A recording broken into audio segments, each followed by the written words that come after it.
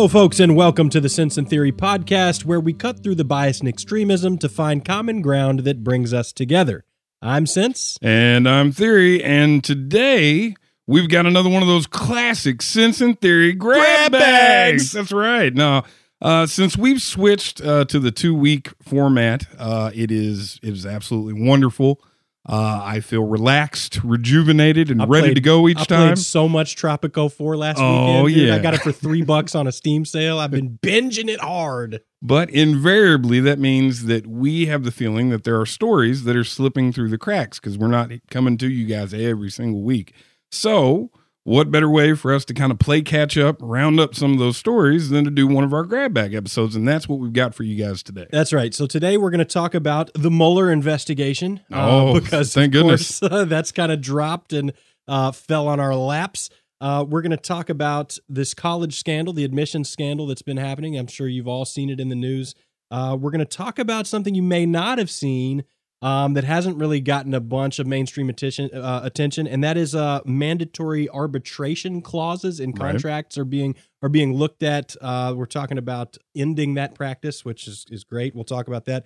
And we're going to talk about a really weird situation where the government has been dropping charges against people who are in possession of child pornography. What? I know. What? It's kind of weird. Yeah. And we're going to look into why they're dropping those charges and maybe what that means.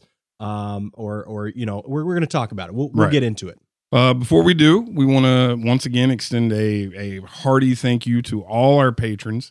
And actually, this episode, I would like to ask you guys what you think about the 2-week format, because now we're going into like the third month with it. You know, what is this, our 5th show with the new format, I believe. Yeah. And so how do you guys feel? Do you miss us on that off week? Is this working out for you? Will this grab bag today kind of catch some of those stories that you thought fell through the cracks? Let us know. And as always, you know, hit us up on the website, the email, senseandtheorypodcast@gmail.com, Facebook, Twitter. All the links are in the show notes, and we'd love to hear from you guys. That's right. So without further ado, do you want to kind of kick us into the Mueller investigation here and kind of explain where we're at and what's come down? All right. I said on an episode, many episodes ago, that I was not going to talk about the Russia investigation until the Mueller report came in. Bravo. That day is here. On March 22nd, 2019, Robert Mueller concluded his 2-year investigation into a possible Trump-Russia connection and filed his report with the Attorney General. 2 days later, on March 24th, Attorney General William Barr sent a 4-page summary of the report findings to Congress. Man, I wish it would have just been the report. I know, right? So Mueller, he turns in his report, and there's going to be some things in that report that have to be redacted. Well, as soon as everyone knows that Mueller's turned in his report, you can't keep people in suspense can't just sit for on a it month while you're working on these redactions. Yeah. The sad part of this whole thing is that, of course, it gets handed off to a Trump appointee, Yes. Attorney General Barr here, who has the job of summarizing it and reporting to the public what it all means in his take. And the report was huge, and he issued his statement in like 2 days or something, his summary in 2 days or so. It didn't take him long at all. So already people are scratching their heads like, oh, how can he digest this thing in 2 days and make a decision?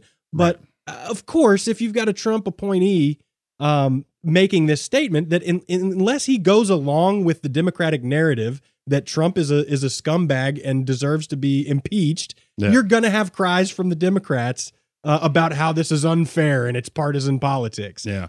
So we're going to take a look at it and find out if it's partisan politics. So the question is, did he go along with the Democratic narrative on Russia? But more importantly, did Robert Mueller go along with the Democratic narrative on Russia? And it turns out, no, he did not. Mueller's team found, this is in his summary, this is a direct quote from the report included in the summary. The investigation did not establish that members of the Trump campaign conspired or coordinated with the Russian government in its election interference activities. So boom, nothing burger. Yep.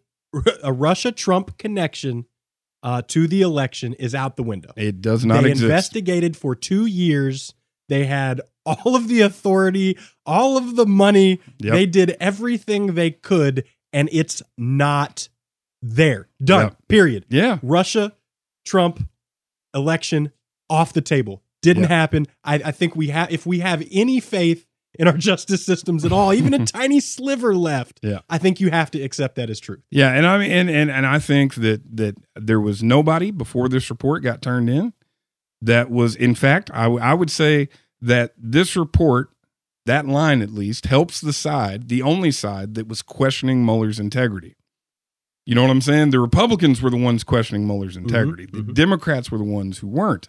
So I think at the end of the day, if we remove partisanship, everybody kind of believes that Mueller is a fair guy. Yeah, I think so. I mean, you didn't have any qualms about Mueller being a Republican during the investigation. Yeah, is all I'm saying. And 2 years in, and all that money looked upright. No connection between neither Trump nor elements of his campaign. No. Although Mueller did establish that there was Russian interference in the election, which we knew from indictments that had come down and all that. That's right, and also some things came out. Manafort being guilty of tax fraud. Right. There are charges being filed. Stone is getting in trouble. Yeah. Flynn got in trouble, Right. for perjury. So there were some things came out of it, and the Trump camp was corrupt, obviously, in a lot of ways. But when it comes to Trump, Russia, election collusion, which is all we heard for 2 years from MSNBC, right. From CNN, from all the talking heads, from radio, anywhere you looked, it was screaming Trump, Russia, election collusion to get Trump in office. Didn't happen. Nope. But there is still a question. There's a sticky wicket, though, because then we move on to obstruction. In regards to whether or not President Trump committed obstruction of justice by such actions as firing James Comey, pressuring AG Jeff Sessions, and, the constant comments he was making about the Mueller investigation while it was going on, Mueller did not reach a conclusion or give a definitive statement. According to Barr, the report lays out the evidence on either side of the question of obstruction and states, quote, while the report does not conclude that the president committed a crime, it also does not exonerate him. And I got to hand it to Barr here, because he could have taken a truly partisan stance and not even said this doesn't exonerate him. Right. I think he could have done that, especially in the Trumpian age and where lies get thrown around left and right. Yeah. He could have easily taken that stance. And this shows to me a little hint of nonpartisanship. Yeah. Right? He's leaving that open. He's going, well, maybe he did obstruct justice. Well, especially in light of his findings, right? So what happens at that point is if Mueller doesn't make the call, that leaves the decision on whether to prosecute from the findings in that report with the Attorney General. So Barr and Deputy AG Rod Rosenstein, who has at times been one of the, maligned heroes to the left, even though he is somebody who politically is on the right. Rod Rosenstein has been held up as the only bastion that was keeping this investigation going at times, right? Mm-hmm. And they spent the 2 days, the interim between when the report got turned in and when the summary got issued, going over the report, looking at it. And Barr reached the conclusion from his summary: the evidence developed during the special counsel's investigation is not sufficient to establish that the president committed an obstruction of justice offense. So, yes, if it's Barr's conclusion that there is no obstruction of justice, to me, I'm not saying it would have been a good case for it, but that's a case right there for leaving out that it does not exonerate him. He could have come back after the fact and been like, well, I just thought that muddied the issue because he said that he wasn't sure either way, and me and Rod Rosenstein looked at it, and we were sure. Right. So, you know what? He had an out there, in a sense, if he wanted to leave that out. See, I don't understand why Mueller didn't come down on obstruction. Like, well, dude, you're the guy we're asking this of you. Like, just tell us, do you think it was obstruction? Do you not? Yeah. I also don't understand why people are acting like there's some big cover up going on now. And it's happening all across Facebook and Twitter. People are acting like, now they're not going to release the report, and it's all in secret. And the report really says there was collusion and yada, yada. But man, Mueller would cry foul if that summary came out horribly mischaracterized that report. Right. Mueller would say something. Muller's going to say something. But besides that, why not? As Mueller, why do you not go ahead and take a stance on obstruction? I think because this obstruction question is such a sticky wicket, as it were, that to make a call one way or the other is going to be seen as political. right? Because here's the thing. Here's basically, for instance, Barr in his summary had to clarify, and he put in a line that said, he said that this decision was made without regard to and is not based on the constitutional considerations that surround the indictment and criminal prosecution of a sitting president. So see, that right there is Barr acknowledging that there are politics in this question. How you view your opinion on that law is going to affect how you read this report. Right. And he's saying we didn't consider. He's saying we didn't consider the question of whether we can actually indict him. He's saying there's just based on looking at the evidence and what obstruction of justice is. Right. He doesn't believe there's enough evidence to qualify. And I think you have to look at obstruction, right? So there's a couple things that are required. There's criminal intent. Mm-hmm. There's actions to impede an investigation, and there also has to be a nexus of criminal activity. Right. Right. So in order for Trump to be guilty of obstruction for firing Comey, he has to have. I mean, it's cut and dry. If he knew about Manafort's tax evasion, and they could show that Trump knew about that and acted to fire Comey, and that's why he fired Comey, you got obstruction. Boom. That easy. Same goes for Stone. But that is a hard thing to prove. Yeah. Trump, by all looks, was trying to stop the investigation because he knew he didn't collude with Russia to win the election. Right. So what it comes down to is what Barr and them are basically saying is, if there is no crime, then what justice was he obstructing? Right. How is he knew that the investigation was founded on, crap, basically. And so you have to, you get to take that corrupt intent out when he's assessing Comey's job performance, basically, you know? So directly from his thing, Barr says, generally speaking, to obtain and sustain an obstruction conviction, the government would need to prove beyond a reasonable doubt that a person acting with corrupt intent engaged in obstructive conduct with a sufficient nexus to a pending or contemplated proceeding. The problem is that if there had been a Russia connection, some of the things that Trump did would be obstruction of justice. Right.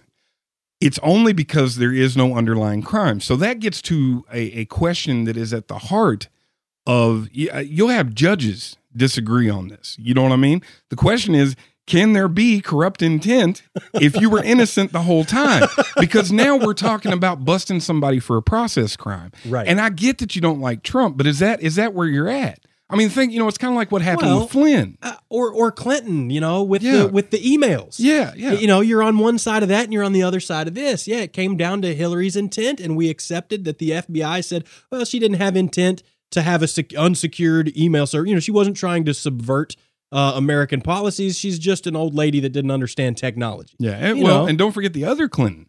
I mean, what Clinton's impeachment trial came down to, or at least for the public, was that we didn't want to impeach a president for a process crime. I mean, he lied in an investigation about something that isn't really a crime. You know what I mean? So, at the end of the day, do you take that into consideration or not? And that's why I think Mueller couldn't make a decision, because whether you take that into consideration or not is going to be... That's going to be a political decision. It's going to be a political decision. I mean, it just is, So I don't think so. I think as a Republican, maybe he looks at it and says, like, if I side this way, then yeah, it's going to look partisan. But man, you're handing it to Barr, so now you're just passing the buck. Now Barr's got to do it. Well, the good news is Mueller's going to be called before Congress. Yeah. And Barr has said openly that he is more than willing to testify on this process, what he's done over the 2 days. They are redacting the report. They're taking out things like specifics about the grand jury process and also things related to our intel gathering activities. Yeah. Now, the problem is that people who were ready, the people in the Trump Russia camp who are never going to believe that it didn't happen, they're saying all these redactions, that's where they're going to get us. They're going to keep things. They need to release the full report and stuff. Here's the thing, like prior to this event, the redactions that they have named so far are redactions that happen in any document that comes from the Department of Justice. And when it gets released, if things are redacted that shouldn't have been redacted, Robert Mueller is going to testify before Congress. Yeah, fair enough. So, I mean, again, I don't know. Barr would have to be the most insane con man to try to pull that off, bro. You know what I mean? I hate that we're going to have 2 more years The way this is played out, we're going to have 2 more years of this thing looming. It never goes away now. No. It never goes away because there's... Well, and there are the other investigations. Well, exactly. There's other investigations. So Stone's getting investigated, and if something pops up with Stone, we're going to have people talking about, Trump knew about those crimes that Stone did, and that's why he fired Comey. This is going to go on and on. On that front in particular, I think it's weird.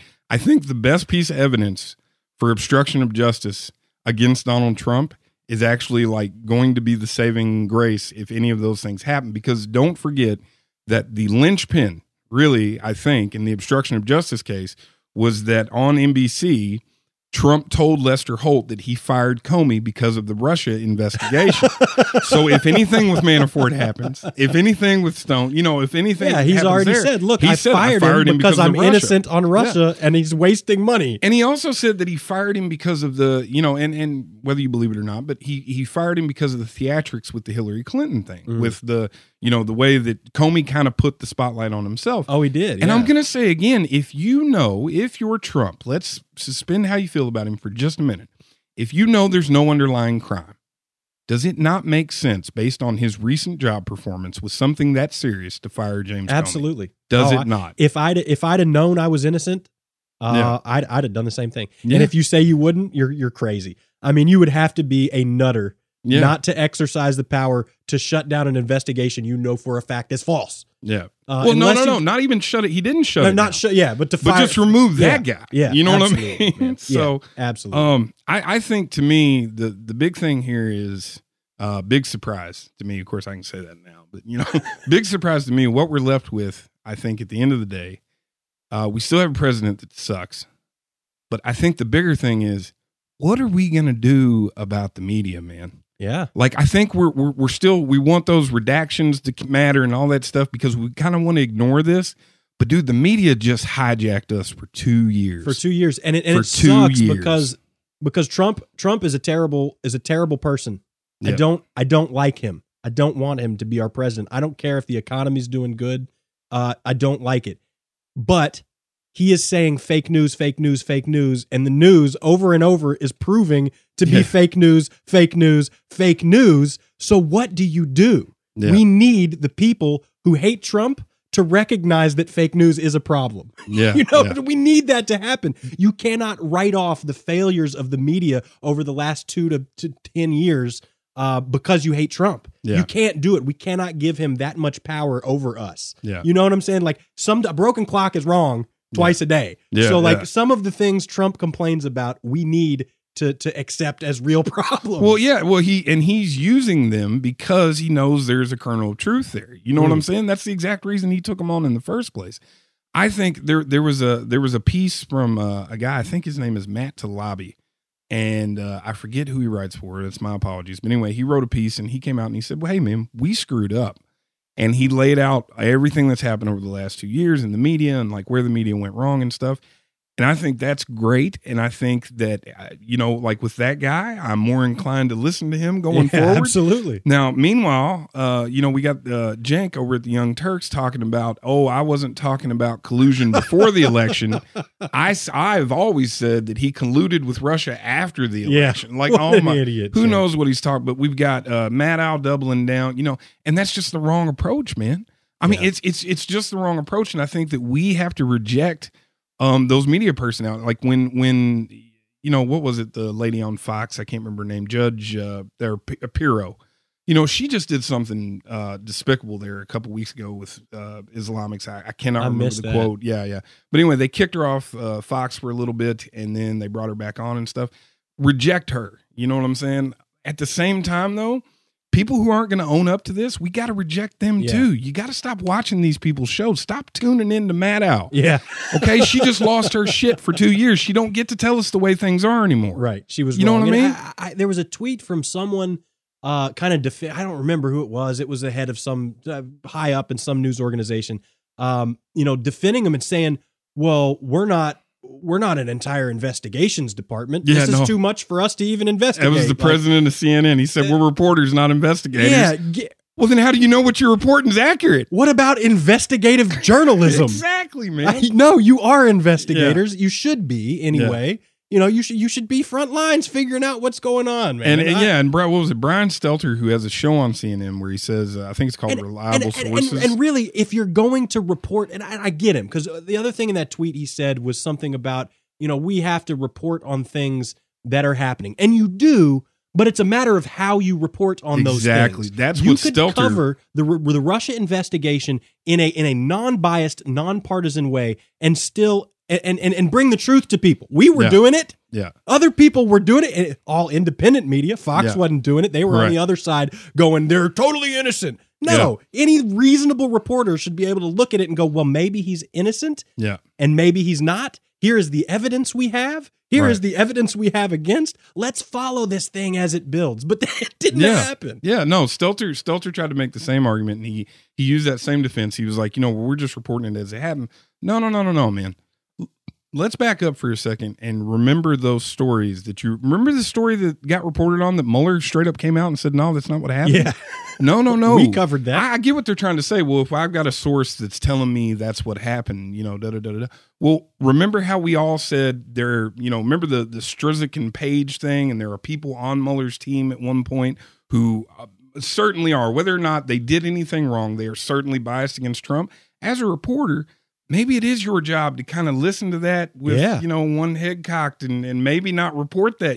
I don't think that's what happened. I don't think that everybody in the media set out to deceive. I think Maddow did, but I don't think everybody in the media set out to deceive us. But I think they were willing to believe anything that came to them. I think you're right and wrong. I think that since media has consolidated into these siloed organizations where things are passed down from on high. I mean, everyone's seen the video of all of the news channels saying the exact same thing. Right. 40 different news channels.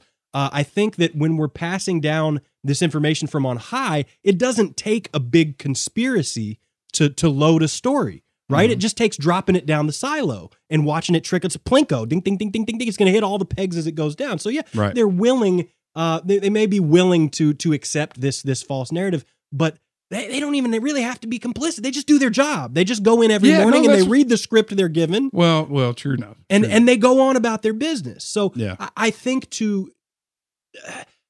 be that soft on them is not fair, because I think there are people higher up in these news organizations, over the editors, et cetera, that are trickling down these stories just the way that we see them for the express purpose of driving us into these frenzies and getting us riled up. I mean, I don't see any other way around it. It has to be. I can't go that far, but I will say that it's a possibility. Well, I mean, I think that people report on things that they nobody wants to get scooped and everything like that. But in light of the fact that, just recently there was a it was Yashar Ali on Twitter, and he had a scoop on when the Democratic nominee debates were going to be held this summer.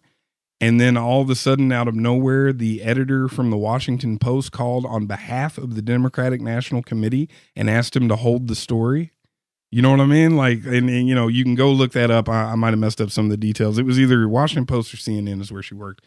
But she called him up and she was like, hey, you don't have to run this story right now. Just give him a little time to contact, So I think there is some intermingling. You know what I'm saying? You might have a point. It is possible. I also think that bias that we've cited before, I mean, it's a hell of a drug, man. Yeah. It's a hell of a drug when you're in that bubble and everybody wants to be the Woodward and Bernstein that has the story that brings down Trump because he had to have done it, right? Yeah, not to mention ratings are a hell of a drug too. Yeah. So if Maddow rants for an hour about Trump Russia and it's the best ratings she's ever done, she's going to do it again tomorrow. And I would say to you, it's no different than Alex Jones. So. Wow.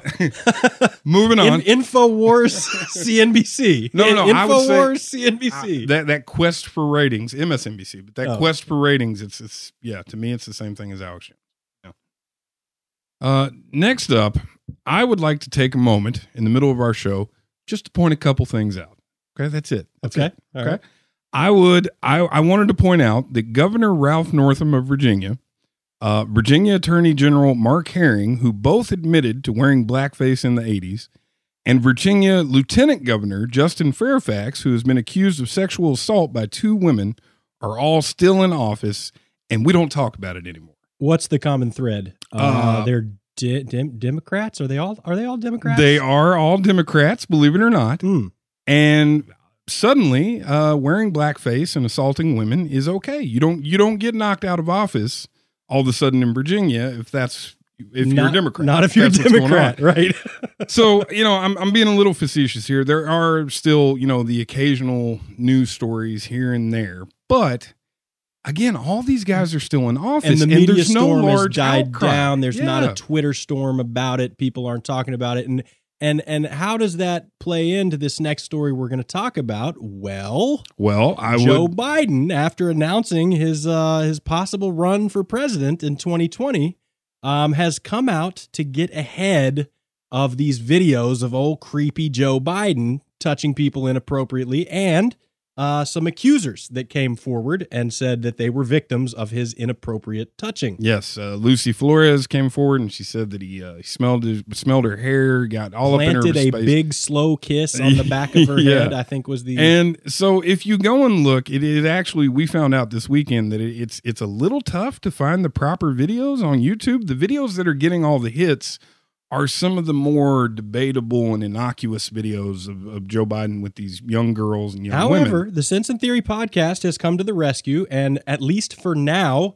I've found some YouTube videos of some pretty creepy, egregiously creepy behavior with Joe Biden and young girls. Now, those videos probably won't be there tomorrow. I've seen a lot of them taken down, and like I said, the most popular videos don't have any of the footage that I've included in the sources for today's episode. Right. So definitely, if you haven't seen these videos, or if you're on the fence, you don't know what people are talking about, go to senseandtheorypodcast.com, click on today's episode, look down in the sources. The YouTube links are right there. Yeah. And let me tell you, as a father, watching the way Joe Biden has touched these small girls makes me retch, makes me physically ill. Yeah. And it makes me kind of physically ill to talk about it, but I'm going to go ahead and describe the videos for you listeners. So it's a congressional swearing-in ceremony where families of senators are being sworn in, and they typically bring their children, and they all smile for the cameras and wave and make nice. And Biden at the time was, as vice president, he was president of the Senate, so he's who swears in each senator, and then traditionally the vice president takes a photo with you and your family. That's right. Now, you're not in these videos. I will say they are snippets. They're not the full context. I'm not, it's not a 3-hour video of the whole process. Right. But you can clearly see every senator that comes up with a small young girl, Joe Biden goes out of his way to pull that girl away from where she is, whatever parent she's with, and pulls her next to him. Right. And does things like stroke their hair and touch their necks and kiss them and lean into their ears and whispers things in their ears. And seemingly smell their hair. Smells which is what their Ms. hair. Flores said. Absolutely. And all of these girls are between 11 and 13 years old. There are young boys present, and he exhibits none of these behaviors to the young boys. So I've heard people say, oh, he's just a touchy-feely, close talker. He does it with men too.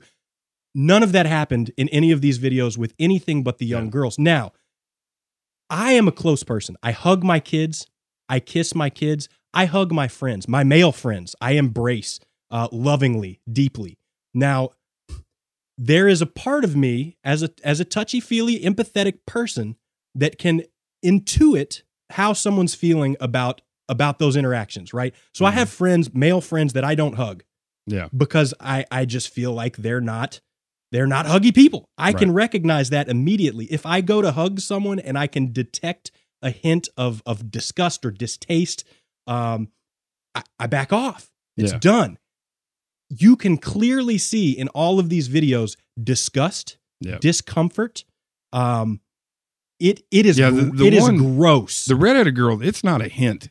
She is pulling away from Joe Biden. She is looking at him. She is cowing and stuff. Like, she is trying to get away from Joe Biden. And almost all of those girls are exhibiting behaviors of discomfort that are clearly obvious. Yeah. Now, those videos without any sound bites on their own, I could even see taking a stance like, well, maybe he is just being touchy-feely. I don't know, but let me tell you why. Okay. There's one in particular. He puts his hand around the girl's waist, and the way it's like a clinch, right? Like, so you and I were talking about it, and I said I wouldn't do that with my daughter. I wouldn't put my hand on her waist like that. And you say, you know, well, if you're trying to get in for a picture or something like that, yeah, sure. But it's there for, I don't know, 5 or 6 minutes. Well, and then it kind of brushes up. He's creeping up. Yeah. He's creeping up towards her breast. You know what I'm saying? And there's no way in hell I would hold my daughter like that, let alone a stranger's daughter or granddaughter. Right. You know what I mean? Yeah, absolutely. And the kicker for me, there is a portion where Biden says, after they're done taking this picture, and he's pulled the girl in close to him, and they're parting ways now, he says,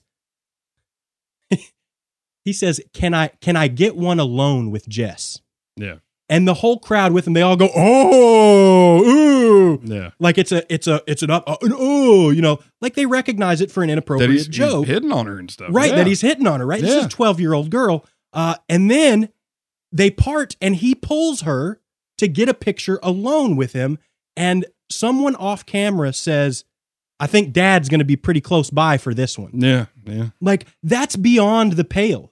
We've now entered a realm where Joe Biden is joking maybe having sexual attraction to 12-year-old girls, and everyone around him is acting like it's okay. The girls are all incredibly uncomfortable. It's 100% obvious. Yeah. Anyone who looks at that video and can't see how uncomfortable these girls, if Joe Biden himself couldn't see how uncomfortable those girls were, there's something wrong. Right. And the fact that it didn't happen to the little boys, he wasn't that way towards anyone else. He's constantly whispering in ears. Yeah. He talks about how pretty one of them is, and she can't date till she's 30. And granted, that's some old world, you know, that's some old man stuff that used to be appropriate. But let me tell you, it used to be appropriate because it was appropriate for dirty old men to think 13-year-old girls were hot. Yeah. And it's not just some innocuous joke.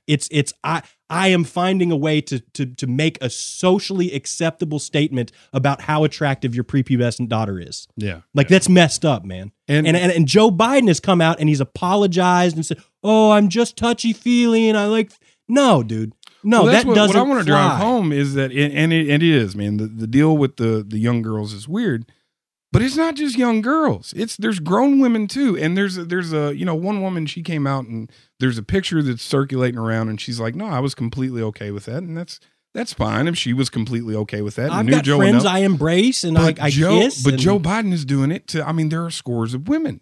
And well, obviously Lucy Flores wasn't okay with it, and she's a grown woman. You know what I mean? Say throw all the grown women out. Look at this video alone. Well, no. It does. I'm just saying, it's a pattern with him. There is something wrong. Right. Now, how does this loop back into old Governor Routh and all them? Because there are some who want to treat him differently, and I gotta feel like it's because he's a Democrat. Who am I talking about? It has to be Alyssa Milano. Case in point, Alyssa. I'll sit behind Kavanaugh and glare at the hearings. Milano, I believe Christine Blasey Ford. Yeah, because she has said this happened. This was her quotes on Twitter. I respect Lucy Flores' decision to share her story and agree with Biden that we must all pay attention to it. But just as we must believe women that decide to come forward, we cannot assume all women's experiences are the same. What? I believe that Joe Biden's intent has never been to make anyone uncomfortable, and that his kind, empathetic leadership is what our country needs, especially now. He wanted to feel up 9 young girls during a congressional swearing in. What intent? What good? There was no. Watch those videos and tell me there's any good intent. And I can't help but believe that Alyssa Milano has not seen those videos because they get scrubbed. They get taken down. Those videos are not easy to find. You have to dig. The ones that stayed up on YouTube have 2 million, 3 million, 4 million hits. They're all innocuous things you could easily write off. Yeah. None of this really gross, damning stuff. So I have to believe Alyssa Milano just hasn't seen it. Yeah. Well, here's what I want to do. I want to step out for just a second. I want to take a step back.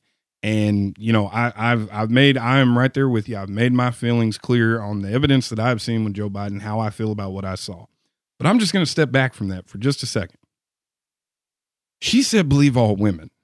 And now she's telling me that not all women's experiences are the same. I believe that there were people at the time during the Kavanaugh hearings who said, how do we know that what Christine Blasey Ford perceived was actually what happened? And that was not okay back then. Right. But now all of a sudden it is. Now all of a sudden Joe Biden's intent matters. So in a sense, I'm happy if she's willing to take a less breathless approach to these cases and like look at them on the merits and judge the evidence. Well, I think we all think that that's what we should do, right? That's how both you and I felt about the Kavanaugh case. Yes, right? Is that you should take it and analyze it for its merits.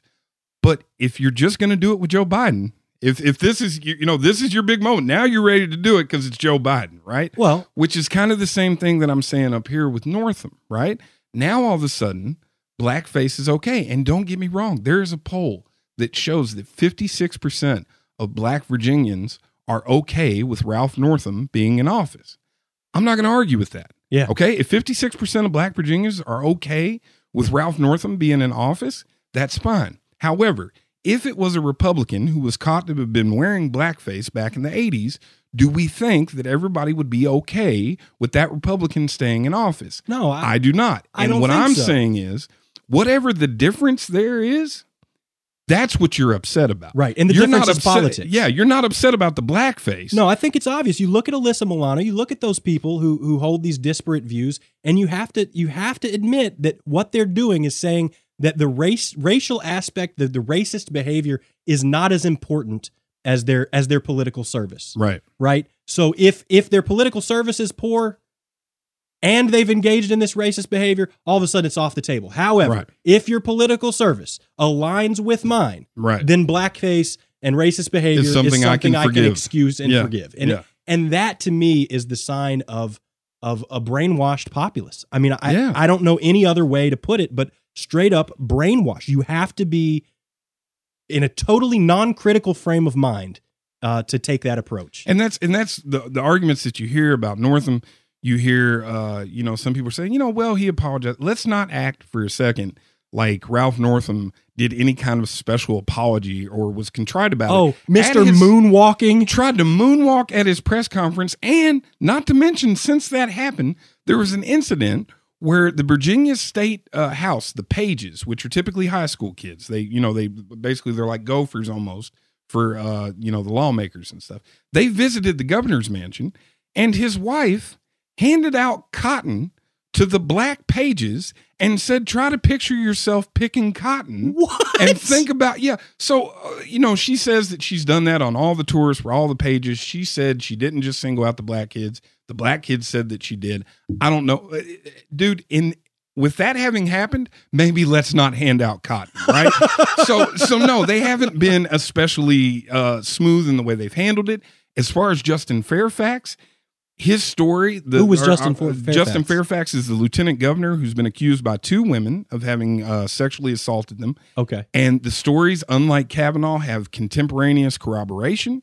The women told people that not only were they attacked back then, but Justin Fairfax did it. Okay. I mean, there's all these things that people were saying, oh, well, these are kind of the problems with Christine. Those aren't really present here, or at least they're less present.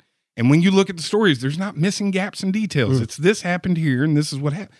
We're not even talking. Who is Justin Fairfax? Yeah, who is Justin? Exactly. You just asked me that. I mean, there's a noticeable difference in how these things are being treated. And what I'm saying is not only are you giving fuel to the other side and giving the impression that all this is just a political ploy, but you're also underselling you're eroding the base. It's kind of like with Jussie Smollett, which we talked about in a bonus episode. You're eroding the base that you use to make charges when these things happen improperly. Right. It's like a boy who cried wolf type of situation. The next guy who's grabbing young girls like Joe Biden, if he's a Republican, he's going to be like, what about Joe Biden? You know what I'm saying? I mean, you can't do this, guys. You cannot let your political affiliations govern how you view things to this extent. It just can't happen. Well, I would say it can happen. It is happening, and it will continue to happen.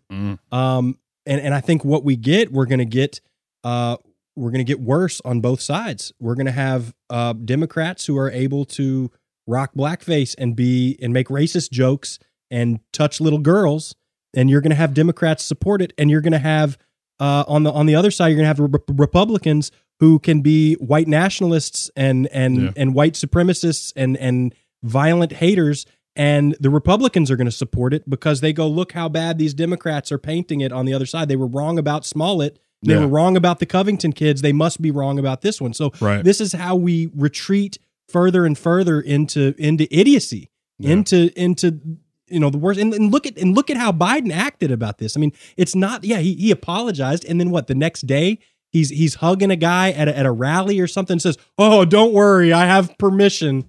Like that makes me sick to my stomach. Held up next to these videos of children. Like if someone had touched my daughter that way, and she pulled away and it stopped, that'd be the end of it. Yeah. But if someone had touched my daughter that way, she pulled away and they pull her back and continue, like we're going to have really harsh words. Yeah. You know what I'm saying? Yeah. Like, I don't know, man. I don't know. No, I get you. No, it is, you do see us kind of slipping into idiocy, and some of these tweets are crazy, especially these from Milano.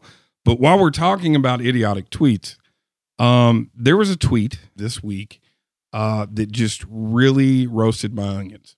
It did. And did it saute actually, your mushrooms too? Yeah, it did. There was a tweet from, I believe, the Sense and Theory podcast, from the official don't say. Sense and Theory Twitter account. And what exactly did that tweet say? Well, so someone was talking about Five Guys, how great it was, best burger ever or something. And I popped in and I said, it'd be great if they seasoned their burgers. Now, here's the thing. We co-run the Sense and Theory podcast Twitter account. And heretofore, there have been times where, I've argued with people in strong defense of capitalism, and you have argued with people in strong defense of, socialism or whatever. And we've talked to each other. We've been like, you cool with me not indicating that it was me? Like, you're okay with that? And we're like, yeah, no, it's cool, man. Maybe people will figure it out. Maybe they won't, but it makes us look more balanced. Really, it's great. It's great. This was the line, bro. You diverged on line. Five Guys. This was Five Guys is delicious. Here's the thing. It is a delicious burger. And it's Obama's favorite burger. The buns are great. The fries are great. I think it's awesome. You got a restaurant. They got the potatoes stacked up in the bags when you come in. It's awesome. They're hand cutting the fries. They let you get fresh jalapenos on the burger. Like, I'm not complaining. Nowhere in the world can you get fresh. You can get those little pickled sons of bitches. We don't want that. The fresh jalapeno burgers you are get hot the and fresh. Sauteed onions and the sauteed mushrooms, and then you bite into the thing, and the meat chunk has no salt. None. Zero. It doesn't need any because it's a juicy, delicious piece of meat. You're white as cheese shit. On it. You don't even salt your meat? No. I do believe in seasoning. I strongly believe in seasoning. Just not when it comes to Five Guys. With Five Guys, I'm saying they've put together a product that requires no seasoning. It's delicious. And on that, you and I disagree. Well, we are going to continue this argument on a future bonus episode. So there you go, folks. If you want to hear us argue about our meat, then please, subscribe to the Patreon, and there will be a bonus episode at some point where we will settle this thing. I'm more of an A&W guy, personally. Oh, you son of a bitch. All right, moving on. What else we got here? Well, I think we would be remiss if we didn't spend some time talking about the college admissions scandal that has kind of rocked the nation over the past couple of weeks. To its core. We're talking Operation Varsity Blues. 50 people were charged in a college admission scheme where folks were engaging in all sorts of nasty behavior to get their kids into college. People got caught. Some big names got caught up. Lori Loughlin, Felicity Huffman, I think. Not him, Becky. There were multiple SAT and ACT administrators caught in the dragnet and charged, along with 9 athletic coaches. I think it was something like 30 parents. And the rest of the 50 people were somehow involved in the school or affiliated with the schools. We're talking Yale, USC, Georgetown, Stanford, University of Texas, and UCLA. Now, interesting enough, Harvard was unsullied in this investigation. Right. But who knows? Maybe they just didn't catch those folks. But essentially, what had happened was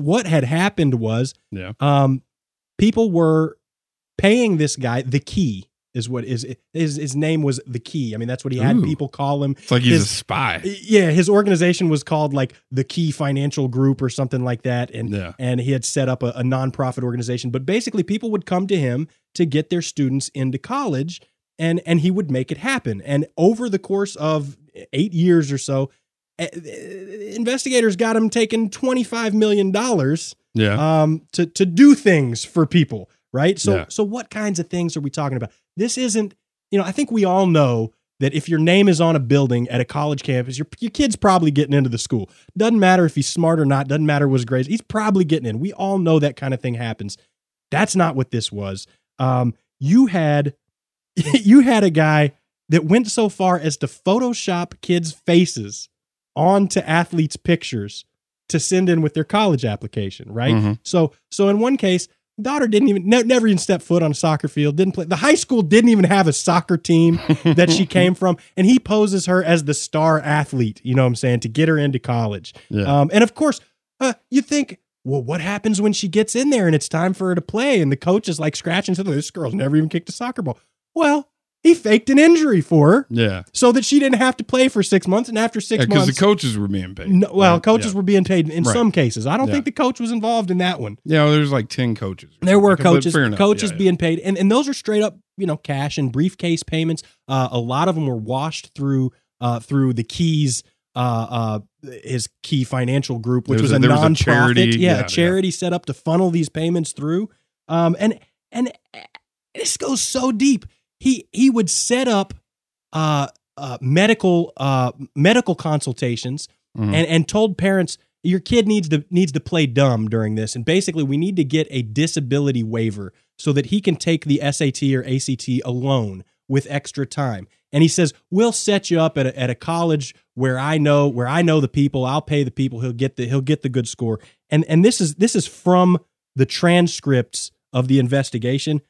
Quote, so here's what we need to do, and I think I mentioned this to your wife. We need to get your daughter tested for a learning difference, and let's say it's my person that does it, or really whoever you want to do it. I need that person to get her 100% extended time over multiple days. So what that means is we'll have to show that there's some discrepancies in her learning, which there's got to be anyway, and if she gets 100%, Gordon, then, well, I own 2 schools, and I can have her test at one of my schools, and I can guarantee her a score. I mean... That's big stuff, right?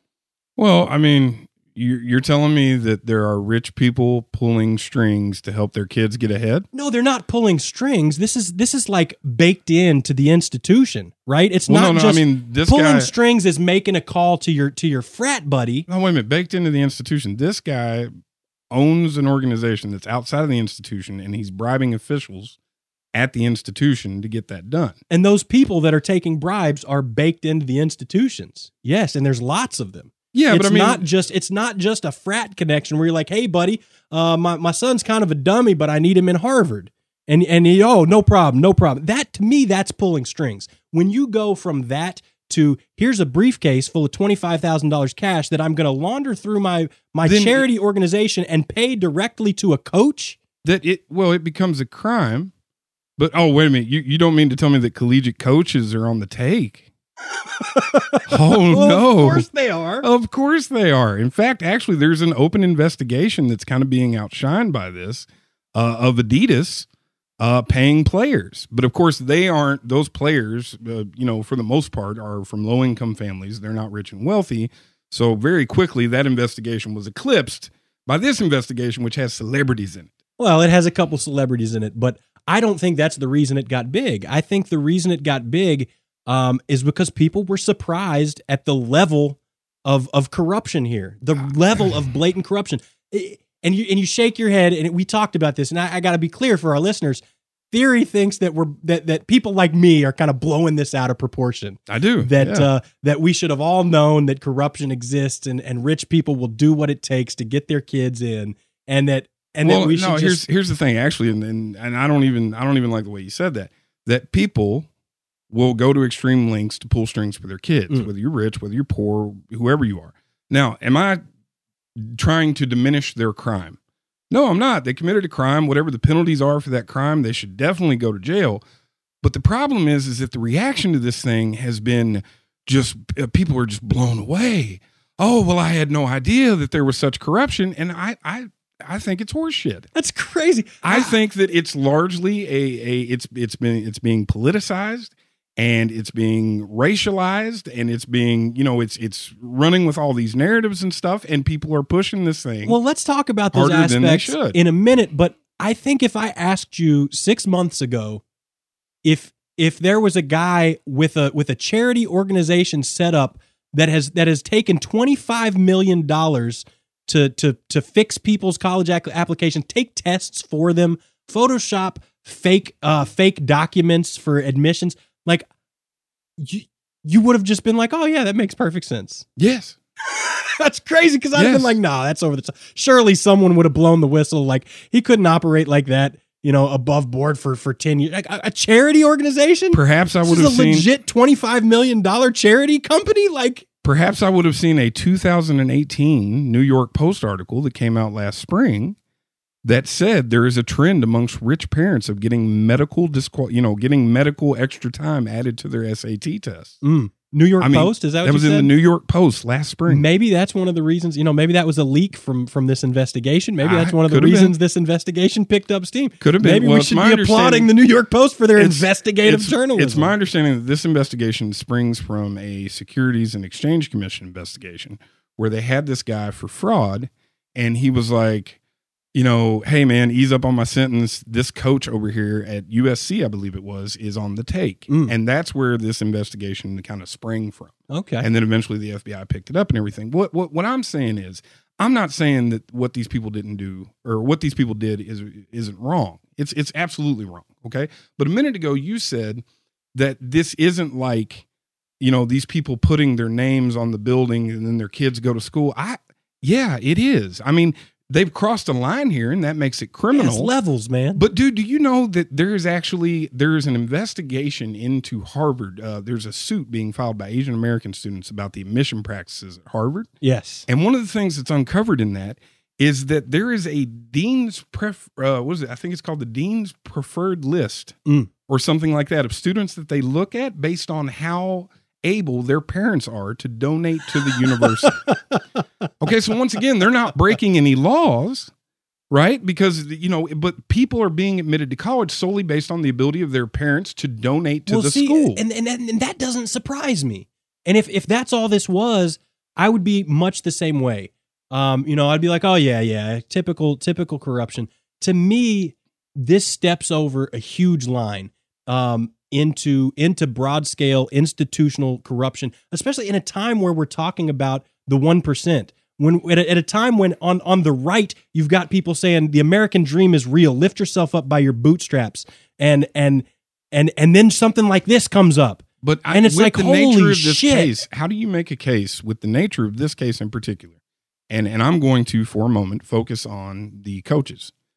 How do you make a case with the case that you highlighted, which almost has to be, I understand what you're saying, but for them to pass off that girl as being a part of the soccer pro, I almost guarantee you the coach was bribed on that. Okay. But so how do you make a case for it being an institutional problem at the university, which I believe there are institutional problems at the university that I've just highlighted. Obviously, yeah, Harvard. Yeah, that I've just highlighted. But how do you make a case for this particular, like reinforcing that? Because to me, this is very much so someone who figured out how to game the system and started selling it to rich parents, and he found people on the inside who were willing to take it. Now, that does mean that there are dirty people in administration, but there are dirty people in all walks of life, man. We catch people committing fraud everywhere all the time. Well, and that's kind of why I'm glad to see this story blow up like it has. Right. I think we need to celebrate our wins.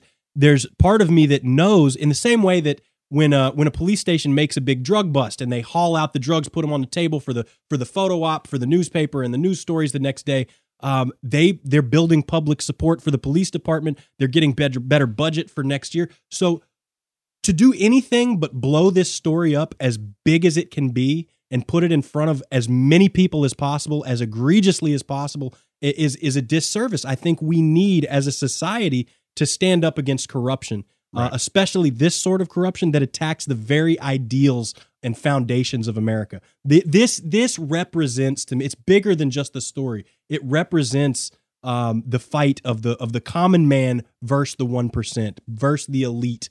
And to do anything but like lift this up loudly and clap our hands and cheer and say, yes, Justice Department, we need more of these investigations. then you're doing a disservice. You're failing. I disagree, and I'm gonna tell you why. And it's partly because of the way that you just framed it, and partly the way that this story was framed the week that it come out. Right, so there has been this strong push to frame it like you said. It is a giant victory against the 1%. And, I've also seen that it's a pushback against white supremacy. And this is the best example in the world of white privilege and all those things. And that's fine. But to go back and look at what you said about the showing the drug busts, how did the war on drugs turn out? Right? Because what we did was we bombarded people with the view of these big drug busts, and we told them about all these evil drug dealers and stuff. And so we just started throwing money at it. And then that war on drugs kind of got out of hand, right? Militarizing police. Well, now we're kicking indoors, throwing flashbangs into cribs of babies and stuff. Well, that's my fear here, and in a little bit different sense, but let me explain why. Do you feel like this is a problem that where the conversation should be racialized? Do you believe that black affluent parents wouldn't do the same thing for their kids? No, in fact, I think if you extended this investigation out, you would find fairly proportional representation of black parents. Right. And do you think that this impulse that these people are erroneously acting on is limited just to the wealthy 1%? Yes and no. No, the impulse, no. But they have the means. The means are what separates. Right. So absolutely. And I say, once again, when they cross that line, when that impulse drives them to do something criminal, by all means, let's bust it. But when you put it up there and you say this is a smashing victory against the 1%, that also that frames it as if by doing this, the 1% are actively trying to fuck you. And what's happening is now we're seeing people who are filing lawsuits against the schools and stuff. And I understand the lawsuits on the grounds that, and in fact, I was reading how one of the suits went off. And the idea behind the suit was I paid an admission or an application fee and you did not take suitable steps to ensure that your application process was, I get it from that standpoint. However, to argue that I feel like it's been internalized for some people and they're like, it's this kid getting in is why I didn't get in. No, that kid getting in could be the reason why 7,000 kids didn't get in. And it's something that we got to keep an eye on, but you can't take it. People are taking it personally because it's being sold to them the way you're selling. I guess I see what you mean. So if you take an attitude on this and you're saying, oh, well, you're just supporting white supremacy, you're a white supremacist or you're an evil 1%er, you're just kind of looking out for your kids but everyone else be damned, right? I mean, yeah. No, I know. And I'm saying it's not right, but you're never going to eliminate this impulse.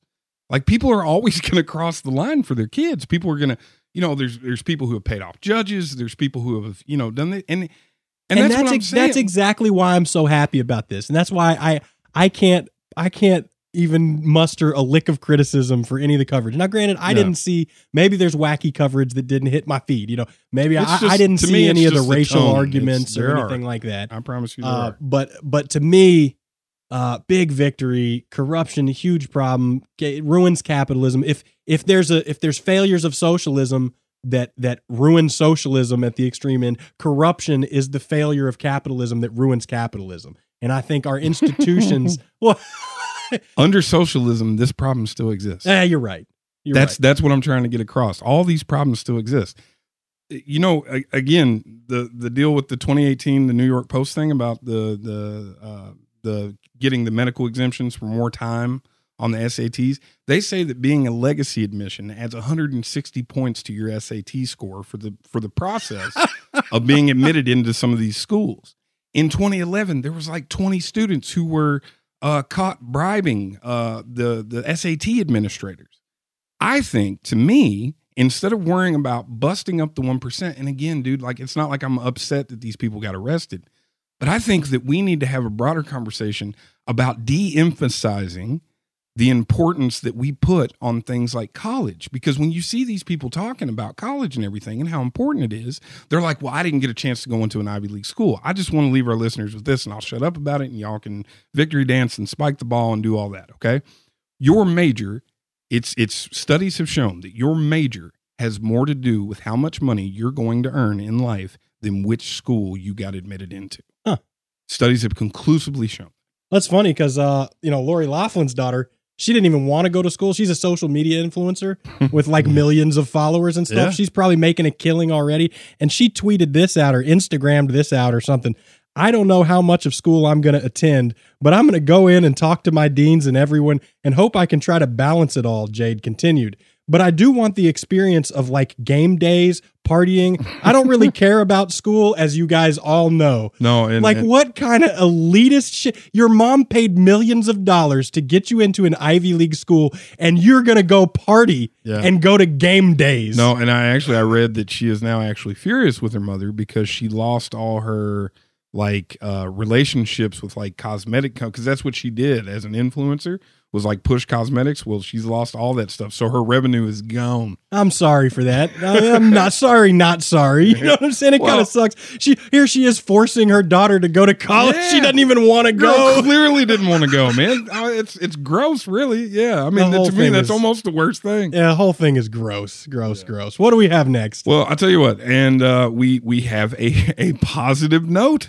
Yes. Get this. All right. So it would appear that Republicans and Democrats may have found an issue that they can agree on. That's crazy talk. Senate Republicans, led by Lindsey Graham, have finally started looking into mandatory arbitration clauses, a practice that has become widespread in corporate America. Now, you may ask me, what is a mandatory arbitration clause? Well, it's a contract clause that prevents a conflict from going to a judicial court between employee and employer. That means that any conflict must be solved through arbitration. In this process, neutral arbiters review the evidence presented, then they decide the outcome, how much money is owed, all that good stuff. It's also known as an arbitration award. But basically, by filling out your new hire packet, if it's got this mandatory arbitration clause in it, then if you have a dispute with your employer over wages, discrimination, or something like that, you have signed away the right to take them to court. You can only enter into these arbitration proceedings. That seems like totally not only scummy, but it seems like it should be unconstitutional. I don't know which amendment that would run afoul. Oh, well, no, I guess it's not a criminal proceeding, so not right to a fair trial. It's in there and it can be read. So it's, nobody did anything against their will per se. But when you're sitting there on your first day at work, I know that happens at my job a lot when we hire people in. It's your first day at work and you're trying to impress your new boss. So you're just kind of running through that new hire packet and stuff. And before you know it, now you signed away some of your rights. Well, not to mention, by the time you get into a new job, you've left your old job. You're on the hook, man. It's not like you can say, whoa, I don't agree with it. Like, what, you're left without a job? They're going to turn you away. You're going back home with no paycheck. Yeah. Like, it's if you don't agree, you're kind of screwed. So you kind of have to agree. Well, there's problems with the arbitration process, too. So a 2011 study from Cornell University found that the employee win rate amongst arbitration cases was 21.4%, which is lower than the employee win rates reported in employment litigation trials. So off the bat, less people are succeeding in arbitration than would in a court of law, right, where you've got attorneys and judges who are accustomed to handling the details of the cases. It sounds like these arbitration boards may have a little bit of corruption of their own. There are some indications of that, though I was unable to find it. There's hints of that. I saw hints of that in articles.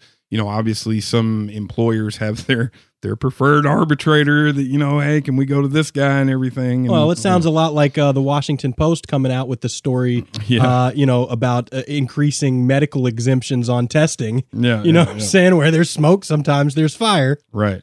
Well, also, the study found that in cases won by employees, the median award amount was $36,500 and the mean was $109,858, both of which are substantially lower than the award amounts reported in employment litigation. Right. So not only are people winning less proceedings, but they're also getting less money when they do win. Well, and let's not pretend like the HR industry is not solely dedicated to lowering employer liability. Right. I mean, we have a whole segment of work, of business that's dedicated to lowering employer liability. Right. And now here we have these arbitration clauses. Well, they're not going to put them in if they're if they're raising liability. Yeah, So these policies are always on behalf of the company. They always favor the company over the employee. There's no question. Otherwise, they wouldn't put him in. They just let him go to trial. Right. Well, it should be noted, like, okay, so on the arbitration side, there are benefits to arbitration for people. So lest we paint this, with too broad a brush and say that it is this, like, insidious screw job.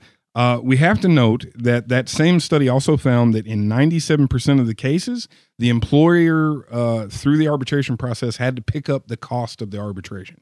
Okay. So, but the $5,000 cost, they're saving $40,000 on the judgment? No, I think it costs a little bit more than $5,000, but it's important to note that we're talking about people who may not be able to afford a lawyer to take their employer to court. This is giving them some measure of justice. And that's fine. And I don't really have a problem with arbitration in general, because this happens in a lot of spheres. There are these arbitration boards set up for disputes. And I think it's a good thing. I mean, I think if both employer and employee agree, let's take this to arbitration, let's not clog up the courts, we don't need to do that, then that's fine. Yeah. And I would also say that another benefit to arbitration is the arbiters?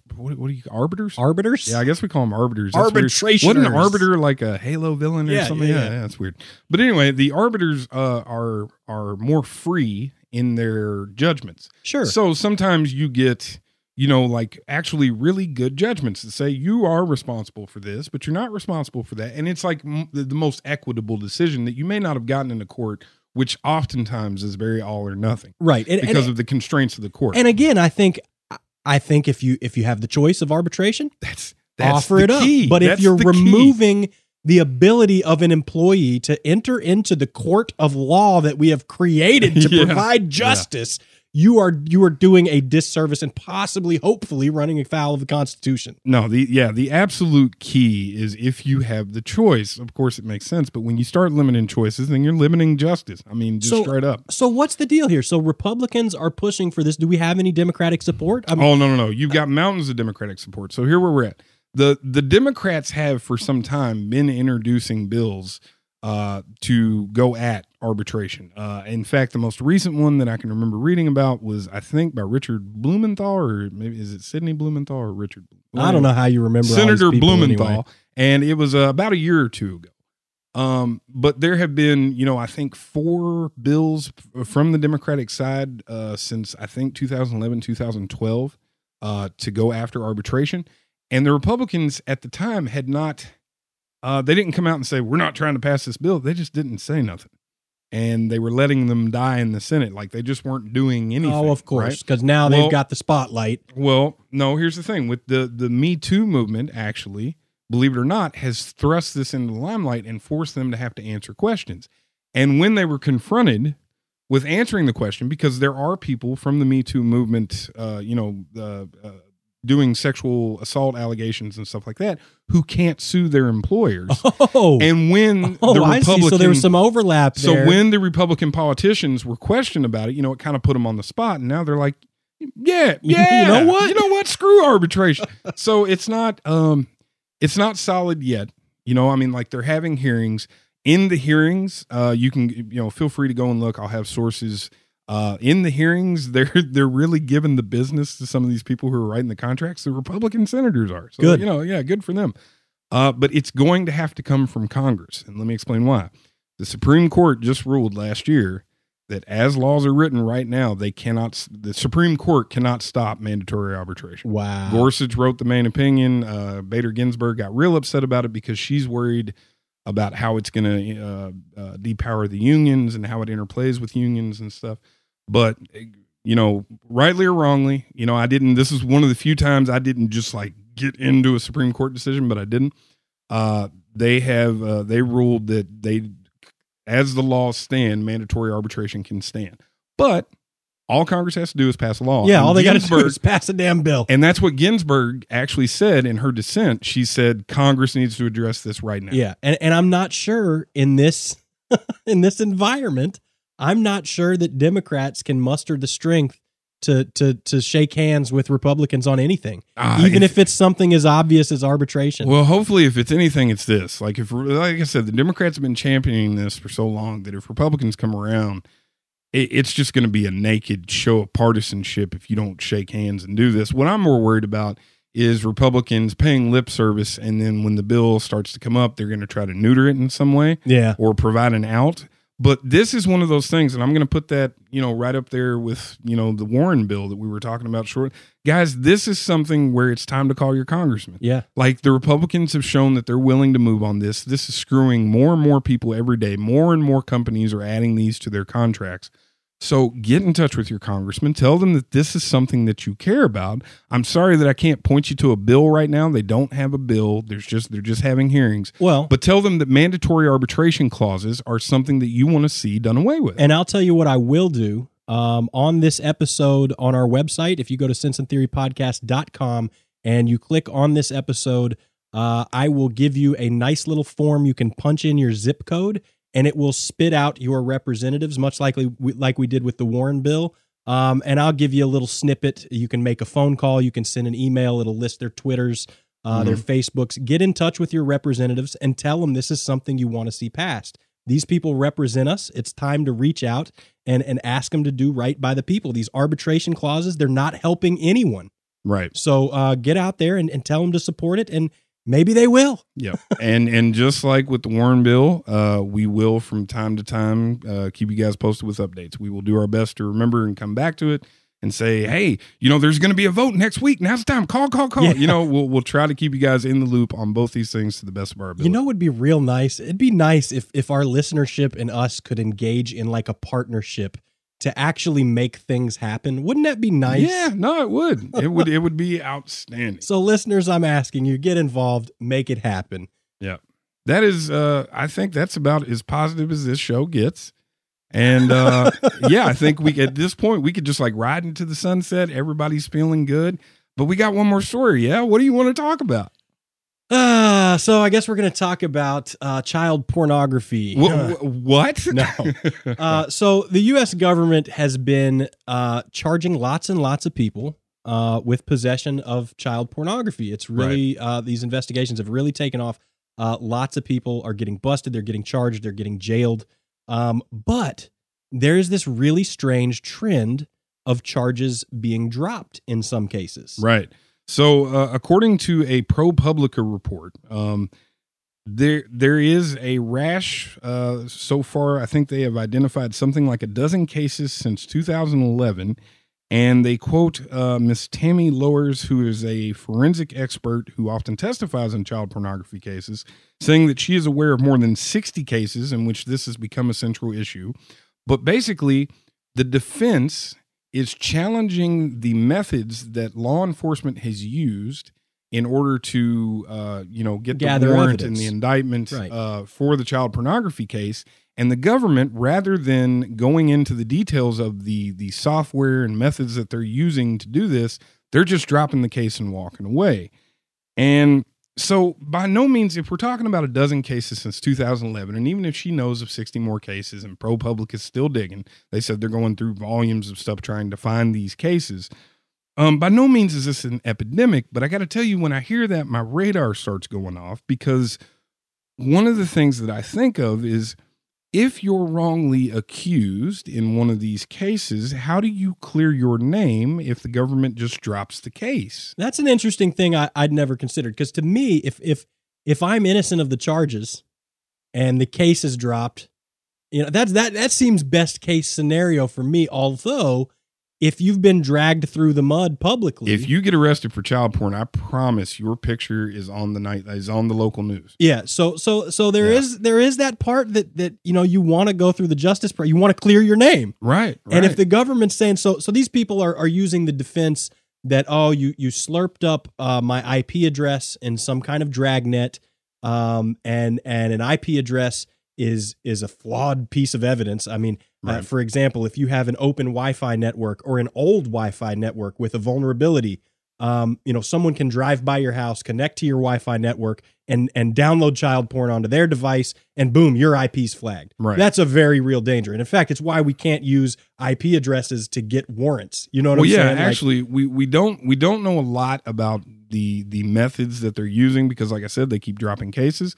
But as far as what we do know, this is from the ProPublica report. They said the software programs used by investigators scan for child porn on peer-to-peer networks, a decentralized connection of computers on the internet where users share files directly with one another. Right. So peer-to-peer network, basically in a typical internet interaction, you've got a server and you've got a user, and the user requests a file from the server and the server sends it back, right? A peer-to-peer network decentralizes this process. It's like Napster was the first big example of this. So if I have a file, I will create a seed for that file. Mm-hmm. Now, the first person that downloads that file starts downloading it off me, and they're getting it in chunks because that's how files work across the internet. You send a little chunk at a time. Yeah. And as you are downloading this file, now someone else connects to the cloud, to the seed. They're going to get some of the chunks that you already have from you, and they're going to get some of the chunks over here from this other person. And as that cloud gets bigger and bigger, more and more people participate. More and more people are now giving it to others. Right. Yeah, and you're not giving them the full file. You're just giving them a small chunk of data that's later put back together, into this whole file. There's another really interesting piece of this puzzle. Now, I couldn't verify this from the ProPublica piece, but I kind of divined that this was going on. The dark web operates on that same principle, but it turns the whole internet into that type of system. Right. And when you're browsing, when you're doing all these things, you're just doing it in little chunks. Hundreds of other computers are involved in your little chunking, and it's all encrypted end to end. And what this relies on is something called an exit node that essentially, I'm not going to get into the super details. Look it up if you're interested. Don't crucify me if I screw this up too bad. No, but essentially the exit node is where all of these things exit and become whole. So if you run a dark web exit node, there's all kinds of things going across your software, across your physical hardware, your computer, your router, your internet connection, your IP address that have nothing to do with you. Yeah. Right? You have just opened up this computer as a platform for all these things to happen, and it's all encrypted, so you don't know what it is. Well, and I think that is where the first part of these defense attorneys, I think the case that they're trying to build, that's where the first part comes in, because basically they're making the assertion that one of two things has happened. Either the government has accessed areas of the suspect's computer that they should not have had access to, or they have said that the images were going to be on this machine, and then when they got there, they weren't on that machine. And what they're saying is that it sounds to them like you're simply basing this off that IP address or the fact that you saw this go through. Well, and the interesting thing is that the government is saying that's not the case. So what came out is that the government is engaging with, I think specifically, what was it, TransUnion, which is a credit reporting agency. Experian is another one. These companies amass massive amounts of data. They exist to profile people at a very granular level, and they sell that data to creditors and to lenders and things like that. The government in these cases are using TransUnion data to build profiles of people, right? So it's not solely the IP address that they're using. What I think is going on is that that's a piece of the puzzle, but they don't want to turn over everything that they use, for one, because now the criminals know the methods that are being used against them. Right. So it's much easier to hide. And that's what they're saying. Let me sharpen your point for just a second. The government isn't necessarily saying that. The government's not saying anything, right? The government's saying that they don't want to turn this stuff over because it would give the criminals would know how to beat the tools that are being used against them. But for instance, what ProPublica divined is that, one of the popular organizations that works with the government to go after these people is something called the Child Resource Coalition, I think, down in Florida. And that their actual system, I think it's called the Child Protection System. It's a suite of software tools, uses exactly what you're talking about. Like it has these inner workings that we're not really allowed to see, but if you look in the user manual, they said they're even taking things like corporate email accounts, if data from corporate email accounts. So I assume that means like Hotmail, Gmail, all the popular free email providers as well. Yeah, probably forking over data. So the CRC, for instance, this Florida organization, has a close tie with TransUnion, like you said, and a redacted user manual filed in a federal case, portions of which were unredacted by Human Rights Watch and confirmed by ProPublica, indicates that Child Protection Systems draws on unverified data gathered by these firms. It says that, TransUnion has allowed law enforcement access to data collected on internet users from a variety of sources, with enhanced information that includes marketing data that has been linked to IP addresses and email accounts from corporate sources, like you said. No logs are kept of any of law enforcement's query of corporate data, the manual continued.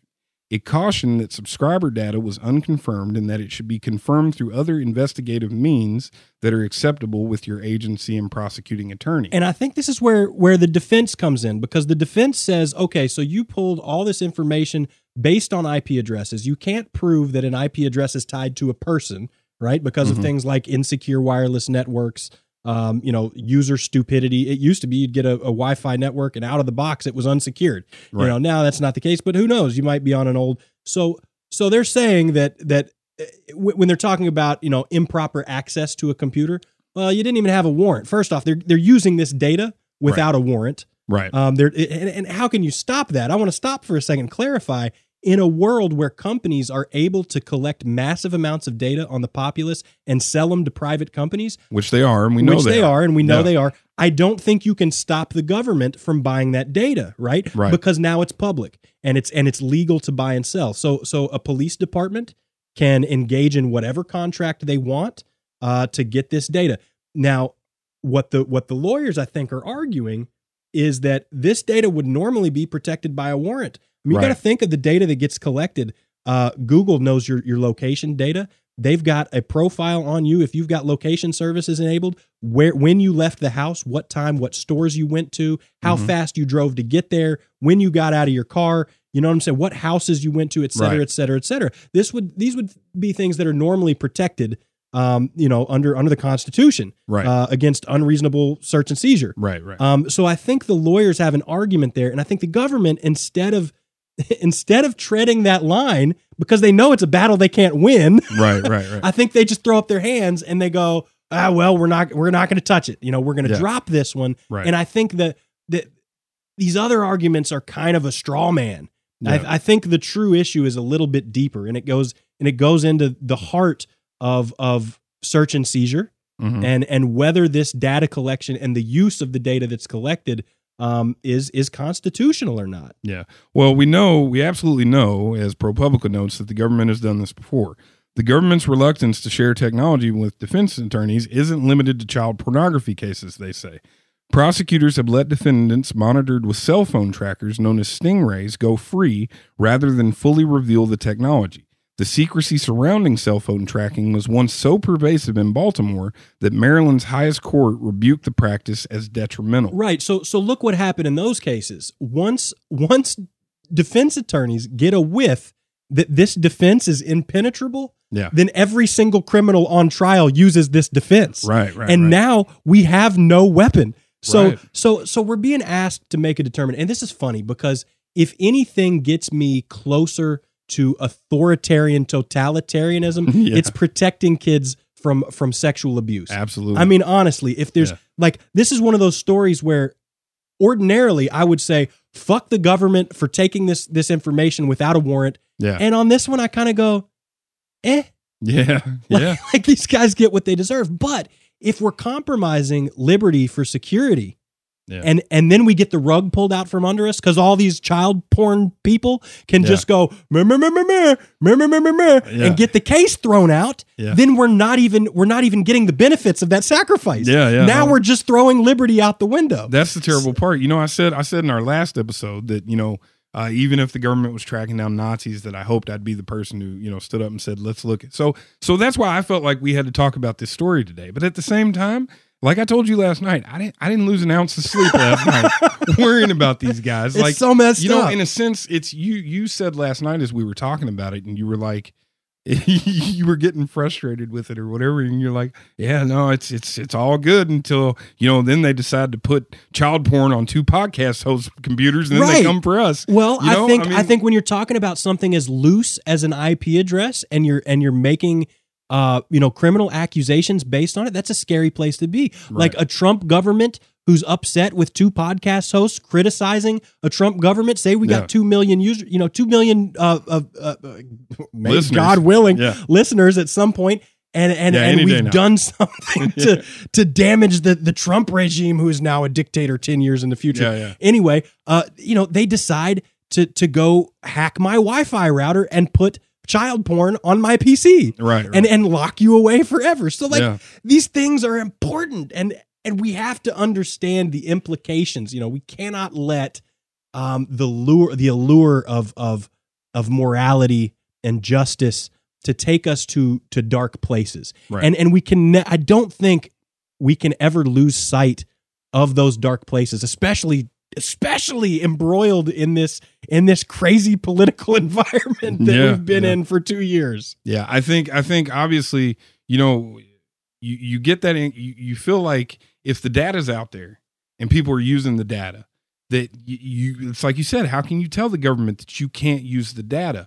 But once you've done it, if you don't stop, if you don't try to pump brakes, then that becomes something that makes it harder to pump brakes on the collection of the data in the first place. Right. Because now it's not just a question of you invading our privacy. Now, when I say I want to stop big data collection, you're going to look at me and say, well, you want to set child pornographers free? Right. Like, and that's a tough thing. You know what I mean? Look at what's happening in this case. Without a warrant, police are accessing massive amounts of data. Right. And I guarantee you they're doing it for drug traffickers. Yeah. And they're doing it for financial crimes. I guarantee they use some of these same tactics to catch these people caught up in the college fraud. Right. Admission. And as long as it's not being used for ill purposes, it's easy to go fine. Well, I'm not saying we should. I'm just saying it's easy to. Yeah. No. And I think actually another thing that you had said last night, you were like, this is what we need ethics for. But I was saying that the thing about it is I don't even know if an ethics office can stop this, because who wants to be that person? Who wants to be the person that says pump brakes, don't go after these child pornographers? If they uncover, if you're in an ethics office, okay, and I'm not asking your best self, I'm asking you sitting there listening to us right now. You ain't got to answer out loud, okay? If you were sitting there in an office and you were in the ethics office and you uncovered that the FBI was using this data, and that 7 or 8 or a dozen since 2011, or even 60. Yeah, or even 60 cases of child pornography that they had alleged or whatever were ill-gotten means. However, over here they were still able to catch 1,000 child pornographers. You're probably going to let that one slide, aren't you? Might just nudge it over into the trash bin. We'll deal with that next quarter. You know what I mean? This is just one of those things where we need to have that conversation, and I think we need to have that conversation in terms of big data. Right. We've got to look at big data isolated. We got to tune that out for a second and say big data is this, and it needs to be dealt with on its own. You know what I mean? Yeah, and I think there's that conversation is important, and I think there's merits to both sides of big data, right? Mm-hmm. Obviously, we should try to stop corruption. We should try to stop criminals. It goes back to that question of balance, right? There's pros and cons, and we need to be acutely aware and have these conversations. And I think in a world where big data is allowed to collect databases of information and sell them, then the government's allowed to buy it. And until we either make rules and say, no, the government cannot buy this information, but private companies can, and that seems extremely hypocritical. Yeah, that's not going to work. Yeah. On what planet does that work? So the only solution is to clamp down on these companies from collecting this data. At least do what the European Union did, and give us some controls and some insight into the data. The EU data protection laws are awesome. And nanny state be damned. We need something like that. I'd like to see stronger, even tighter clamps on that kind of thing. But at the same time, that answer might give us more child pornographers. You notice, I mean, isn't that a tough place to be in? It is a tough place to be, but as we often point out on the show, that's kind of how it's supposed to be. Like, it is supposed to be tough, and we're all supposed to participate and watch it. And I know it's hard. I know it's not the easiest way is to say, whatever Lindsey Graham tells me to do, damn it, that's what we're going to do. But it's not like that. It's like this. It's like this child pornography case. Yeah. And if you get down to that point and you say that some child pornographers have to go free in order for, us to be able to function and thrive and not have secret police knocking on your door and everything, then that's a decision that we have to talk about and make together. And I got to say, I think a lot of listeners out there are going to go, oh, that's poo-poo. The government would never do anything like that.